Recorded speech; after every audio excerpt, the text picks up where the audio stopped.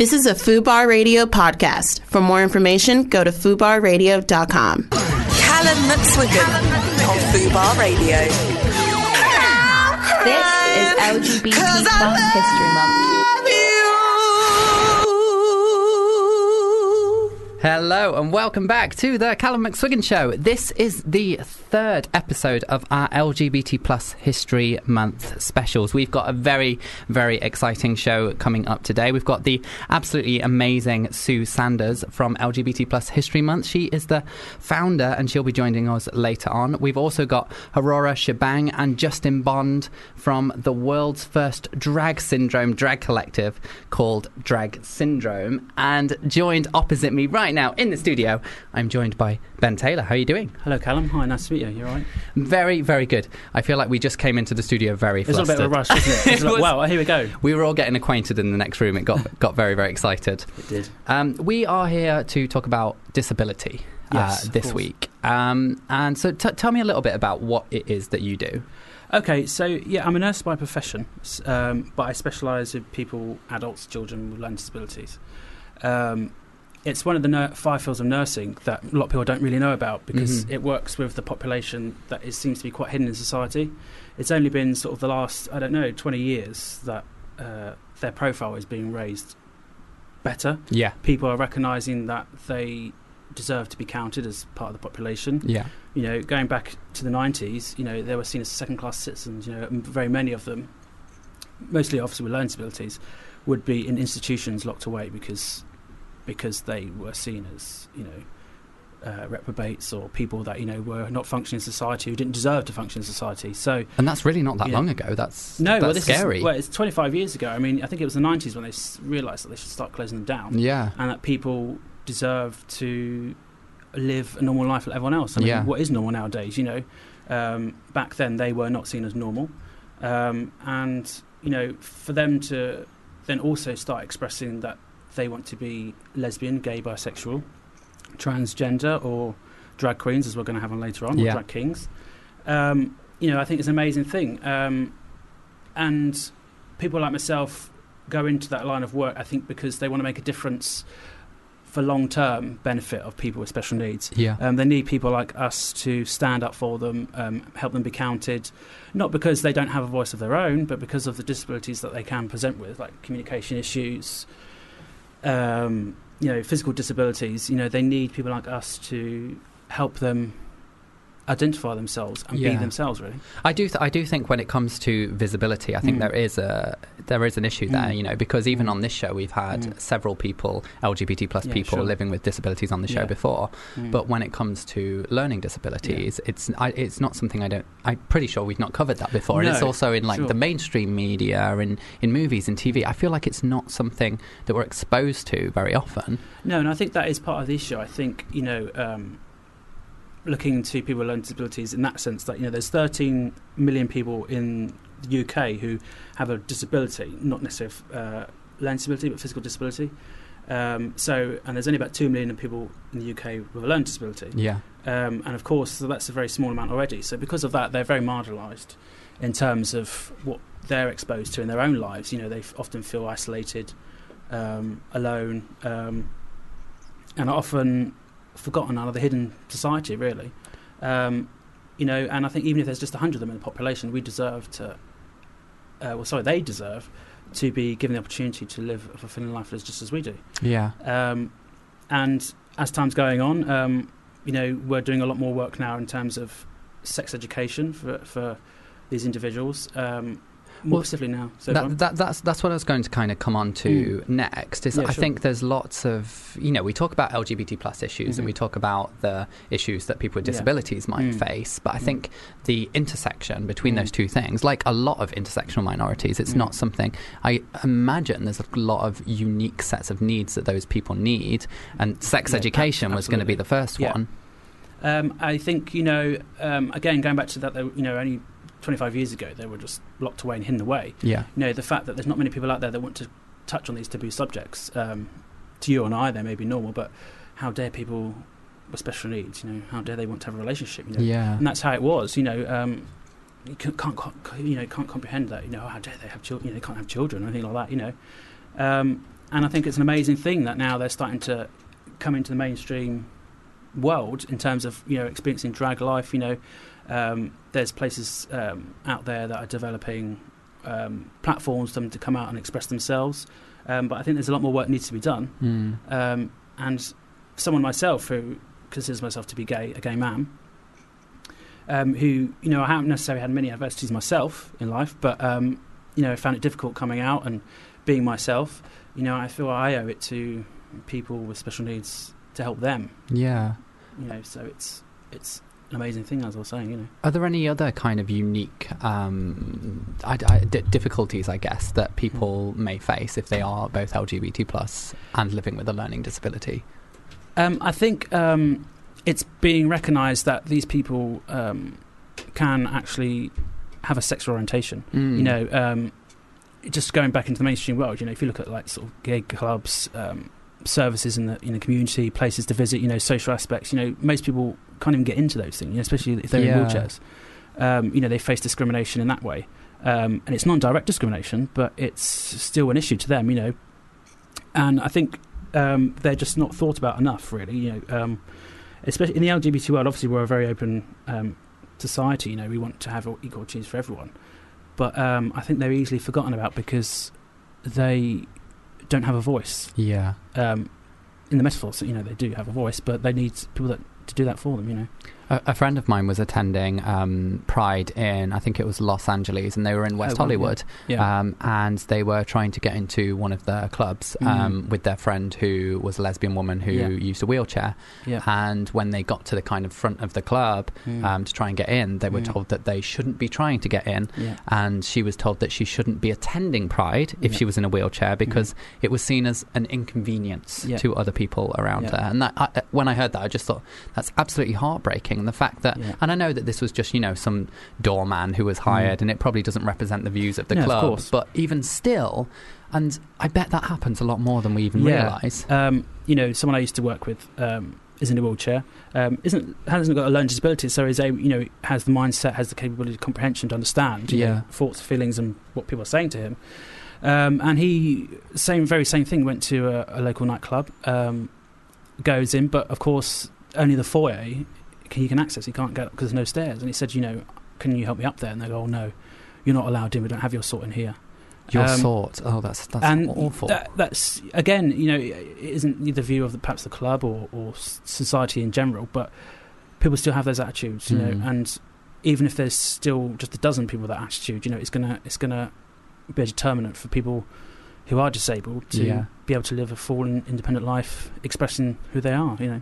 And going back to a point you made just a moment ago about the kind of, I think there is almost an issue with us almost desexualizing people with learning disabilities. Like I think there's a tendency for a lot of people to kind of look at those people and say, oh, like you were saying, oh, they can't have a sexuality, they can't lead a sex life. Like where do you think that comes from? It almost seems condescending. Yeah, I think it's just the way life was or used to be, in terms of that they were not equal. You know, they were second-class citizens, you know, a lot like black people were in the 60s, you know. They were human beings, but they weren't the, you know, the white supreme.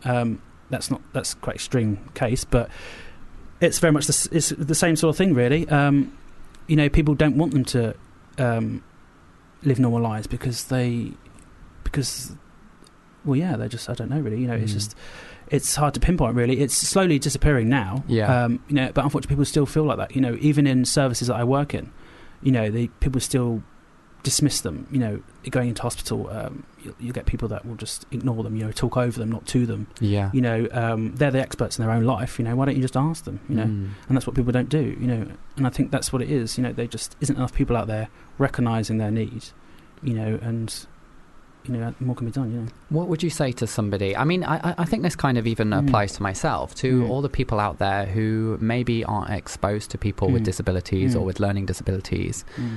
What would you say to those people? Because I think sometimes if you're not regularly meeting those people, you may not understand like their specific needs, etc. And I think that's what it is. I think, you go back in the days when we were all at school, if you're not exposed to sex education, you don't know, you're only exposed to what you're given. Yes. So I think those that are in the public eye, or those that are in services where they promote equality and identity, I think it's just taking that step back and recognising that these people exist. Even if there was just 10 of them in the country, they exist, and they, just spare a thought for these individuals, and think that, you're changing people's lives. Of course, in the LGBT world, people's lives often are not living to the full as they want them to. Yeah. But they're not held back by inabilities in themselves, in terms of communication, disability, neurodisabilities, that sort of thing,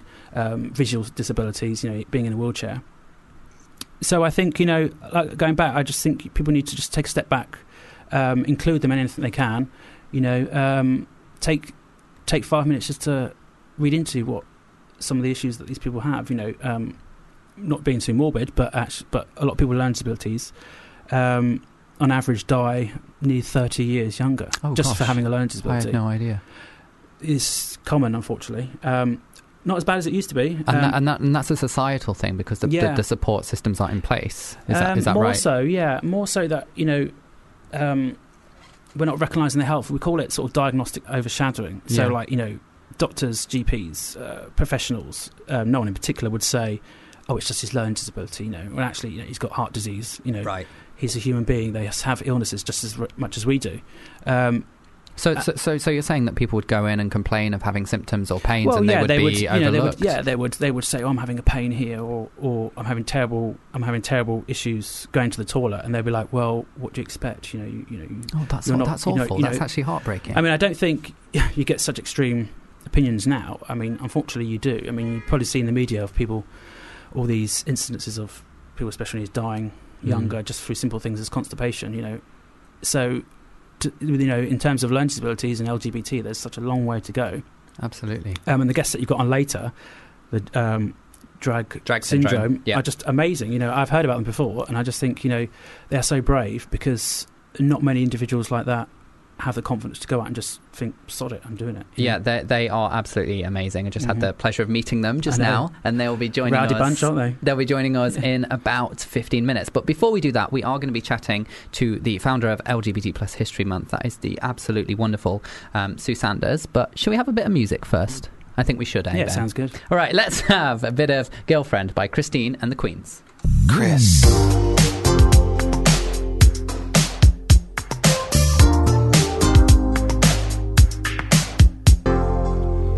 We are now joined by the absolutely beautiful, the absolutely wonderful. It is Sue Sanders. How are you doing, Sue? I'm very well and delighted to be with you. Oh, it's great to have you. And I love that enthusiasm in your voice. I've been watching a lot of your videos and things that have been going around recently, and you always bring so much enthusiasm to the table. Well, I've been at it for a long time, and I'm very passionate. I'm also joined here in the studio by the wonderful Ben Taylor, who is a disability nurse, and he is also a proud gay man himself. I am, yes. Of course. Great Hi, to Sue. meet you. Nice to meet you, Sue. Well, radio meet you. Over the radio. Yeah. Over the radio. Let's talk about LGBT Plus History Month, because we are doing these specials for your special month, and this is something that I say your special month, it's all of our special month, but indeed. You are the person who created this. Well, me and Paul Patrick, who was my co-chair of Schools Out at the time, both of us were teachers. Paul was a full-timer. I was doing supply and other weird and wonderful things. But we were both utterly frustrated by the total silence about lesbian, gay, bisexual, trans people in schools. Yeah. And we obviously had Section 28, which had gone on for 15 years. Ironically, it never made it illegal to do it in schools, but everybody thought it did. So there was silence. Yeah, there was a lot of fear. And it was dreadful. It was appalling. And there was lots of homophobic bullying going down, and it was all appalling. So we thought, well, if we had a month which celebrated LGBT people based on the model of Black History Month, maybe that would make a difference. So we went to the Department of Education, we asked for a bit of money to set up a website, and our picture was a website which would have resources on it, but would give a calendar for people to put their own events on, because at that point, and indeed now, we are all volunteers. None of us get paid. We don't have any for funding, but we just keep going and doing all these amazing things. But there are 1,700 events on our website at the moment. That's amazing. And predominantly, that's everybody else. I mean, we have produced 18, which I'll tell you more about in a minute. But there's a plethora of really exciting stuff, from discos to theatre to quizzes to conferences to dances to drag events to storytelling. You name it, it's happening in the guise of LGBT, which is truly wonderful. And is this all in London, or is this all over the UK? No, this is around the country, darling. Wow, this it's is amazing. International. Wow. And in fact, Out in the Past, which is our own event, which is a specifically history event. I mean, all the things that other people do can be all sorts of weird and wonderful things, not necessarily specifically about history. But the Out in the Past Festival is a history festival, and we have 18 hubs, and we're in Northern Ireland, the Republic of Ireland, England, Norway, Sweden, and last Saturday we had our first international one in New York. That's amazing. Congratulations on that. Yeah. I think it's really cool, and I think it's amazing that all of these like events are springing up. And I think sometimes people care about LGBT plus history, and people care about LGBT plus issues. And I think sometimes people they need an excuse to do something. And I think that's what LGBT plus History Month does. I think it gives people an excuse to go, you know what, I'm going to do something special. I'm going to fundraise, or I'm going to talk about issues. And I mean, like, even here, we're doing these radio shows, and this is because you've given us this opportunity. Well, it's a space to celebrate ourselves, and it's a space to find out about ourselves, because, you know, we don't know what has happened in our past. You know, there's lots of uncovering now of people who had same-sex relationships in the past. We wouldn't call them lesbian and gay back in the 17th or 18th century. They didn't have that concept, but they were having same-sex. They didn't see themselves, they didn't identify as gay, but their behavior was. Yeah. So, you know, we have to be careful about language. But it's really exciting. I mean, when we asked for presentations for Out in the Past, this year we had over 100 offers. So there are people beavering away all around the country, really discovering the most exciting things, like lesbian suffragettes, or finding out about mermaids and how mermaids are linked throughout the world in all sorts of different cultures to same-sex love and to gender identity. So there's all sorts of wonderful, exciting things going down that people are uncovering. It's amazing. And do you think we are starting to kind of reclaim our history now? Because, you know, when I was growing up in school, I didn't have any kind of historical LGBT plus figures to look up to, and now I do, you know. Well, you did, but of course they weren't. I didn't know who they were, yeah. You didn't know how they were. I mean, I am 72, so it was a long time ago when I was at school. But, I mean, I studied Virginia Woolf, but at no point did anybody tell me if she was bisexual. Yeah. Of course. And it would have made a massive difference to my life if I had known that. I mean, in school, we read some Oscar Wilde, and exactly. and nobody thought to tell me that he was gay. And it's like such actually, integral. he was bisexual. Oh, bisexual. See, you educate me, Sue. Yes. See, Well, I think it's important, because often the bis get lost. Yes. And Oscar was bisexual. He was married. He had kids. You know, and he had relationships with men. So, you know, he was bisexual. Yeah, absolutely. Wow. Ben, you starstruck there. I was like, wow. If only I knew this. Yeah.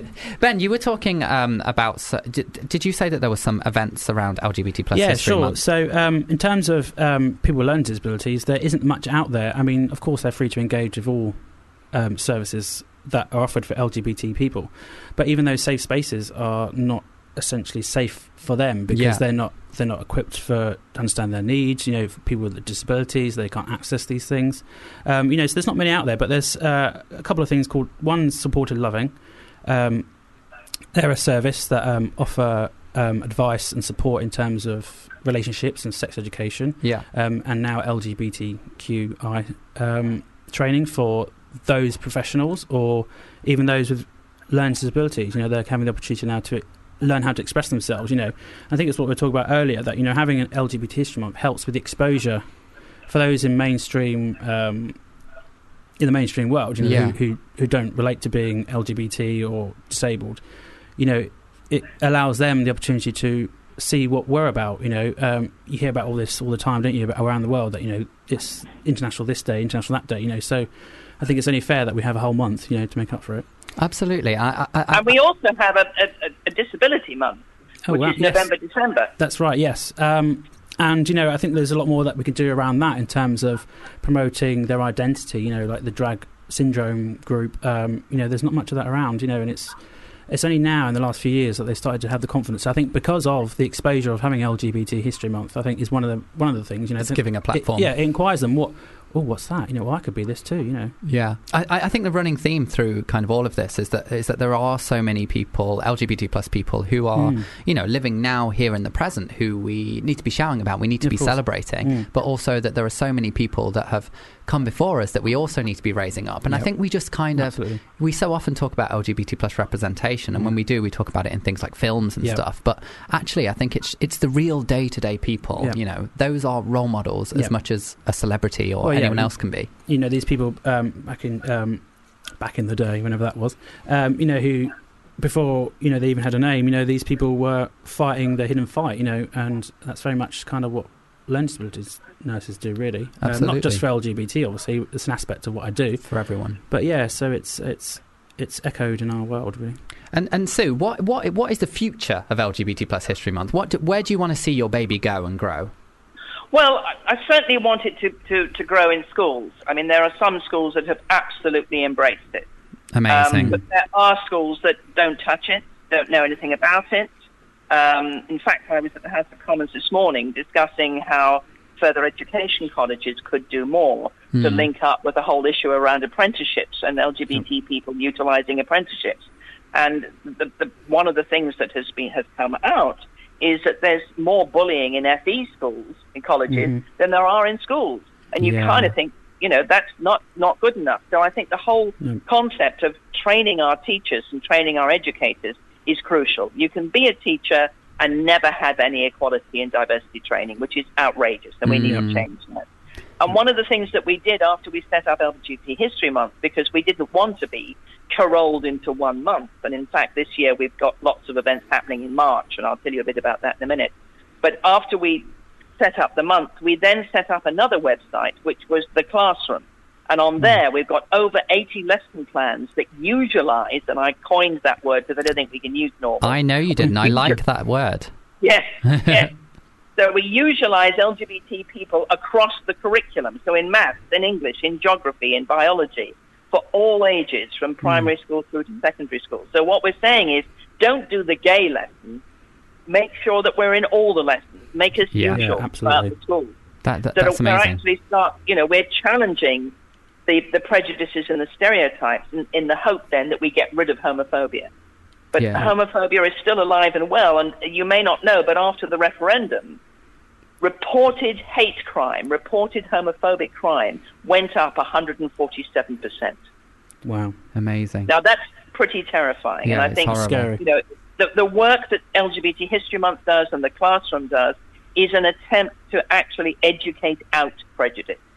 So actually enable people to be educated and enable them to know who LGBT people in all their diversity are, not just white gay men, but black, lesbian, disabled, able-bodied, young, old, so that people actually start recognizing the diversity of the community and what the community have actually done to enable this society to be in the place where they are.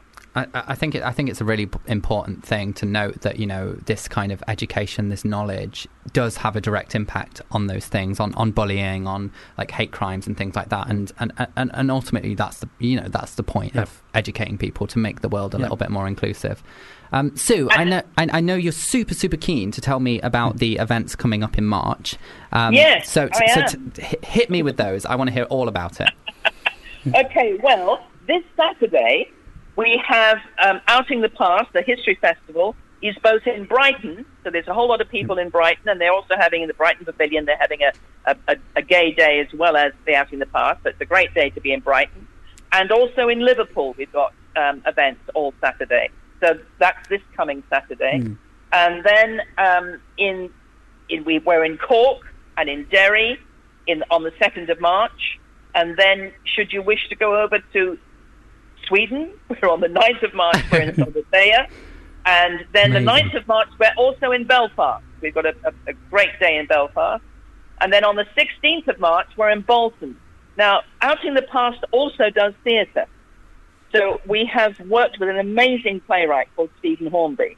And he finds stories that haven't been told before from researchers and puts them on stage. And this year, we've got a fabulous story about guys in Bolton who got interested in Walt Whitman and actually went over to meet him and then had to start thinking about what their sexuality was as they began to realize why they were meeting together and reading his work. Oh, wow. It's a fascinating story, and Walt Whitman is being played by a black actress.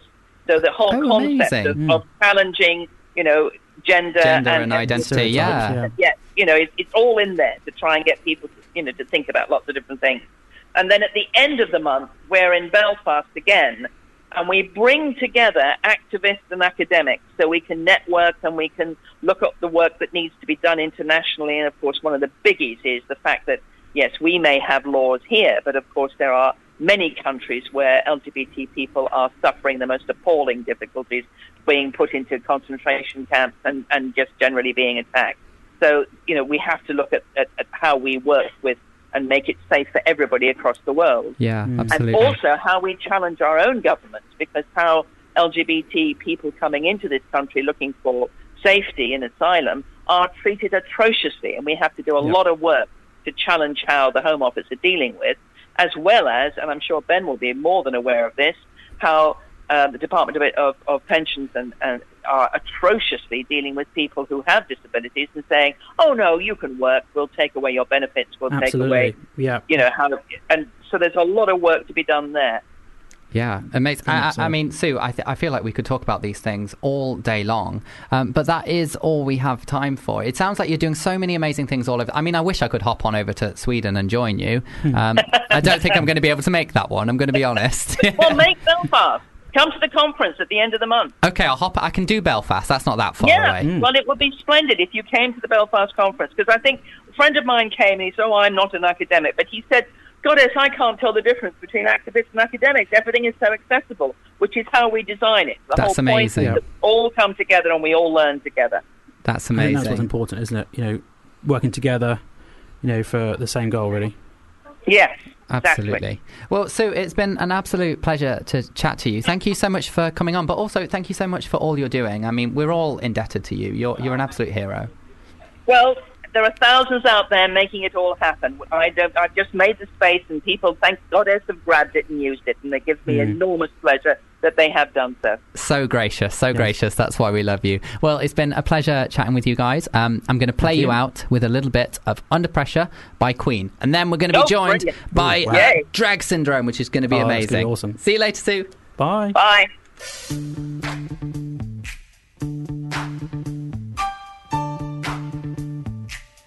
Callum McSwiggan on Fubar Radio. This is LGBT Plus History Month. I am now joined by the absolutely amazing guys from Drag Syndrome. So I'm joined in the studio by the amazing Aurora Shebang. Hello. The incredible Justin Bond. What's that? And the lovely Daniel Weiss. Daniel Weiss? Weiss, yeah, Weiss. that is right. Daniel Weiss. It's amazing to have you guys here. So, Aurora, do you want to start off by telling us a little bit about Drag Syndrome and how you guys came together? Drag Syndrome, it's really good. And we also met Daniel. Yeah. He's our director. We have people with lots of makeup, lots of things, and lots of it goes on in drag. And what made you guys so interested in drag? Justin, so you are a drag king. So what made you so interested in doing that? Well, I've always dressed up like a boy, and I like to be a king, so I tried to be a drag king. And I've seen some pictures and things of you guys, and you look absolutely incredible. Thank you. There's more of you as well. There's a whole group of you, right? Yeah. How many people is it total? I think quite 1,000 people.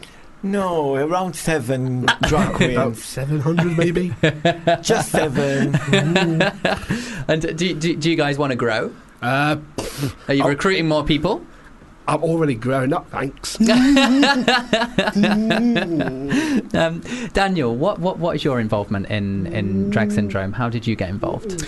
So I run an art company for artists with Down syndrome. Sure. So we have a dance company, theatre company, and a year ago we were invited by Tam Vibert to see a space to perform a dance piece.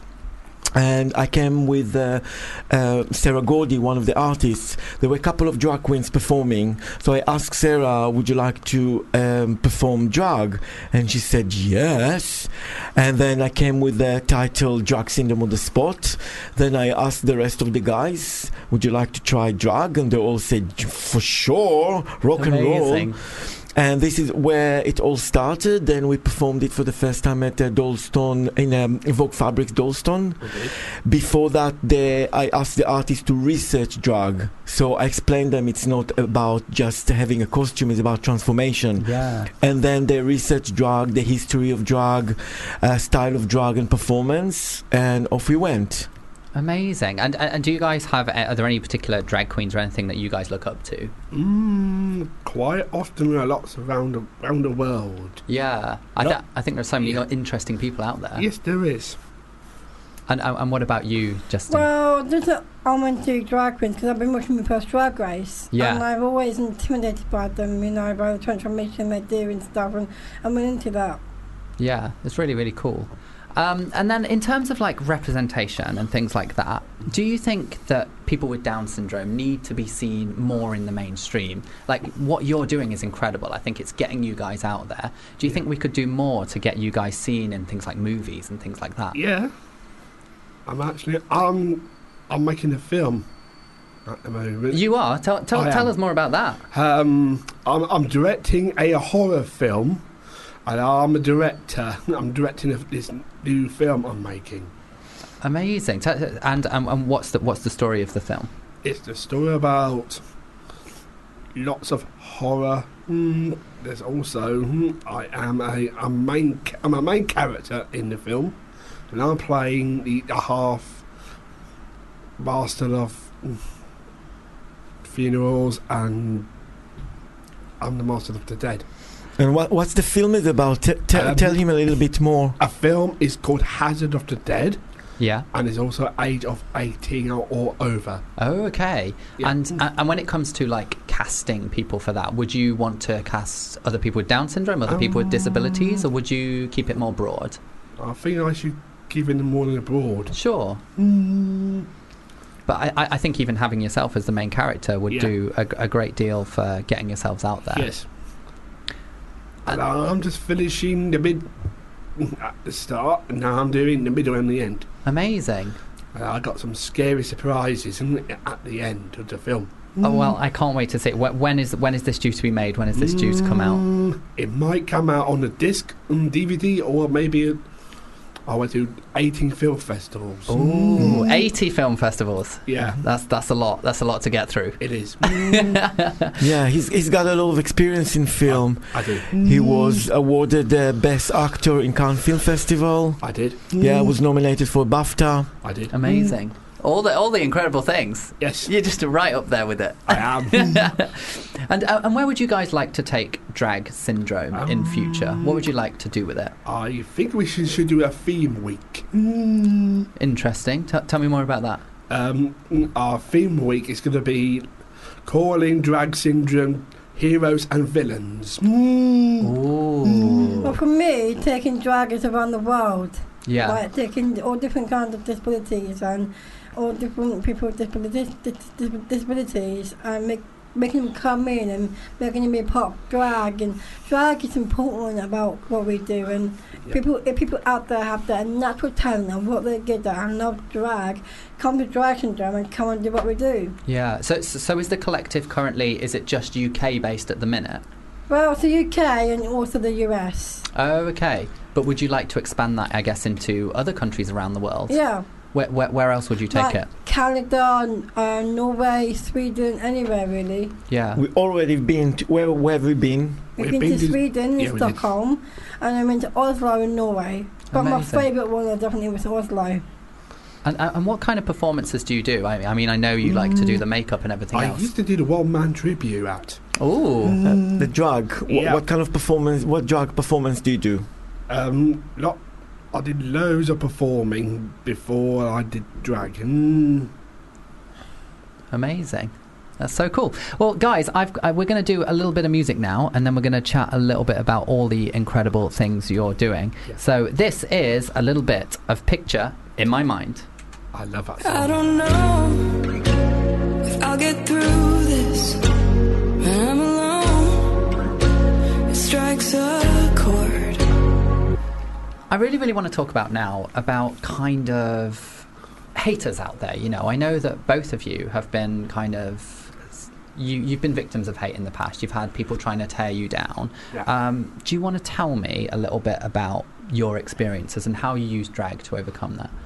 Do you want to start us off, Justin? Yeah, of course. I mean, those haters out there don't even know my drag, but sometimes I think it's bad to hate haters, because doing drag is what we do, and I can't let anyone out there know that we don't like what we're good at. But we have to say that we are a company here, and we don't deserve to be treated like that. I know we have our ways, but it doesn't matter if it's that bad, because this is what we do for a living. I mean, if you think that's bad for us, then you've got to stop what you're doing and talk about what we do best in life. We can't just make our lives bad or shit.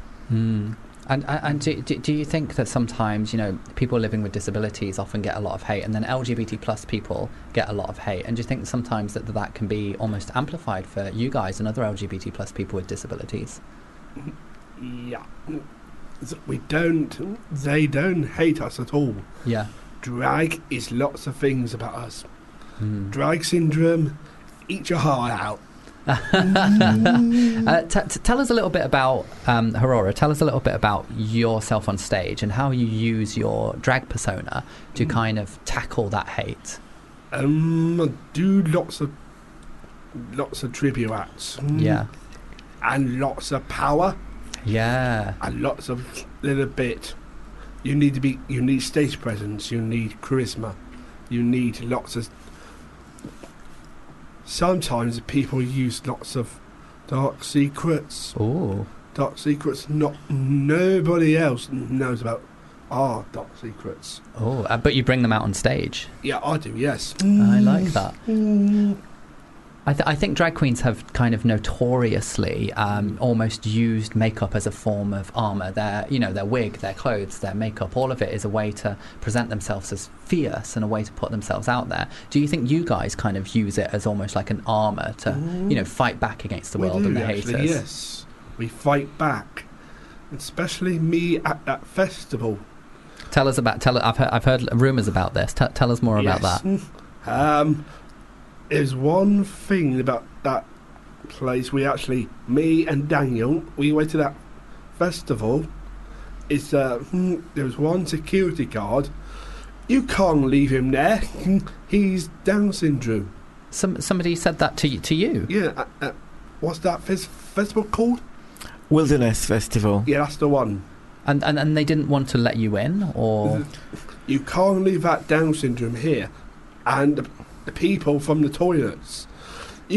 No, we're not going to let you in because we got Down syndrome. That's absolutely horrendous, and I'm so sorry that happened to you. It does. And do you think you kind of, again, going back to your drag, do you think you use those awful experiences that happened to you? Do you think you use those on stage as part of your transformation? We use it on stage, but it's a lot ups and downs, quite a lot. Like a seesaw. Yeah. One person's speaking and the other one is the other one. Yeah. So it's definitely a collaborative. You work together to your shared experiences. Yeah. And I know you've got some absolutely amazing things. I know you're going on tour. Do you want to tell me a little bit about that? Yeah. You don't. You're shaking your head at me. Why, you can't remember the dates? Well, yeah, there is one place we're going to. It's called the Ace Theatre, and we're going to perform it in the 7th of March. Yeah, 7th of March at Ace Hotel, the Miranda at Ace Hotel. Yeah. And then we have a big tour around the UK. Yeah. and around Europe, and USA on the cards. So there are plenty of dates coming. I am the wild card.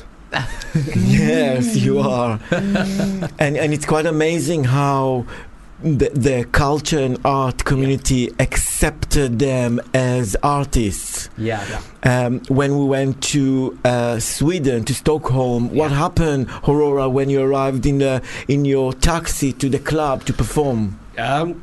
I opened the taxi door and they all began to went ballistic on me. But in a good way, in a celebratory way. Screaming fans. Oh my gosh. Lots of men, lots of women. Sold out shows in Sweden, sold out shows in Norway. Yeah, amazing crowd, art crowd, drag crowd. We actually performed at the Royal Place. We went to the Shakespeare Globe Theatre. You performed at the Shakespeare Globe in Alternative Miss World. That's a real honour, isn't it, to perform in there? I'm also a big competition. I am the competition. I actually won the thing. Yeah, you won Alternative Miss Wilderness in the festival that abused you. But you got the crown, Alternative Miss Wilderness. What was this, an official crown? Or was this something that you guys did? By Logan. Yeah. Someone. Yeah. And the guy that Andrew Logan. And nice one. Andrew Logan is the director of Alternative Miss World. Amazing. And they did a competition in a Wilderness Festival. Aurora Shibang was invited to compete. And she got the crown. Of course she did. I mean, how could she not? Yes. I feel like I feel like you guys are such warm and friendly person, and massive flirts, by the way, both of you. The second I walked in, flirty, both of you. Like me then. That's my job. Yeah, it is your job. And I That's guess on my budget. That's on your budget? Yeah. And I guess people, how do people respond to you? They must, like you were saying, they absolutely adore you when you step out. Do you think you're warm and friendly and bubbly personalities? We are. We are quite bubbly and we're quite excited to be performing with amazing Daniel. Daniel, you don't perform yourself, or do you? No, not with them. I wouldn't dare. They will steal your crown. Oh, come on, Daniel. Don't be a coward. They're very strong performers, really. We are. Yeah. So very strong. On the 7th of March, when we perform at Ace Hotel, we have amazing guest queens like Caramel that performed with us before. Ticey, Cassandra, Honey Fox. So they're quite big drag queens. Yeah. And when they're performing on stage, I wouldn't dare to go with them. No. I wouldn't either. You're like our manager. I wouldn't dare step on a stage with you two. I think you'd destroy me. You'd be great on it. You'd ruin me, wouldn't you? Well, I will grind you. You will grind on me. Oh, I kind of want to get on stage now. That sounds fun. Well, you're hot. Thank you very much. I order you to go on stage. All right, it's in. Right, I'm in your next performance, okay? Yes, you are. Get me in. Well, guys, we're coming towards the end of the show, but I do have one last question for you, and I just want to know, what does it feel like when you're on a stage with a crowd of adoring fans? What does that feel like? For me, it feels amazing because it feels like I'm a different person. It feels like I'm communicating with different people, and it feels great to do that. And every time I like to go to a party, I like to touch people's abs, and it feels great. And I'm always meant to be drunk because it's my character, and I love to party when I'm drunk. But when I'm in myself, I'm not more of a party person. I'm more locked up in my room doing what I do. But also, I'm more a person that does a lot of parties, and I want to get drunk, be with guys. I don't always want to be with Daniel. I want to be with different people because I'm always going to mix it in the crowd. And there was one time I was in Stockholm, I was thinking that I was out of breath, so I went upstairs, I passed out, and I came back down the party. Oh, it sounds like you were fun on a night out. Well, baby, I'm always out there, I'm always there for men, I'm always coming for more. My hero, honestly. And Aurora, what does it feel like for you when you're on stage? It feels me on stage. It's like people it's like cheering. It's like an earthquake. Oh wow! Yeah. Yeah. It's like gods. That sounds absolutely amazing. Well, you guys have been such incredible guests. And so your next show is coming up 7th of March. Yeah. And that's at the Ace Hotel. Is that in London? Yeah, it is. Yeah, in Shoreditch. People should absolutely come along. They should. Yes. It sounds incredible. Thank you so much for coming on the show, guys. I'm going to play you out. Oh, and also, I just have to say a quick thank you to our other guests who we've had on today as well. So we had the absolutely amazing Ben Taylor on earlier. Thank you so much to him. And we also had Sue Sanders, founder of LGBT Plus History Month. Thank you so much to all of our incredible guests this week. And we will see you next time. See you later. Bye for now.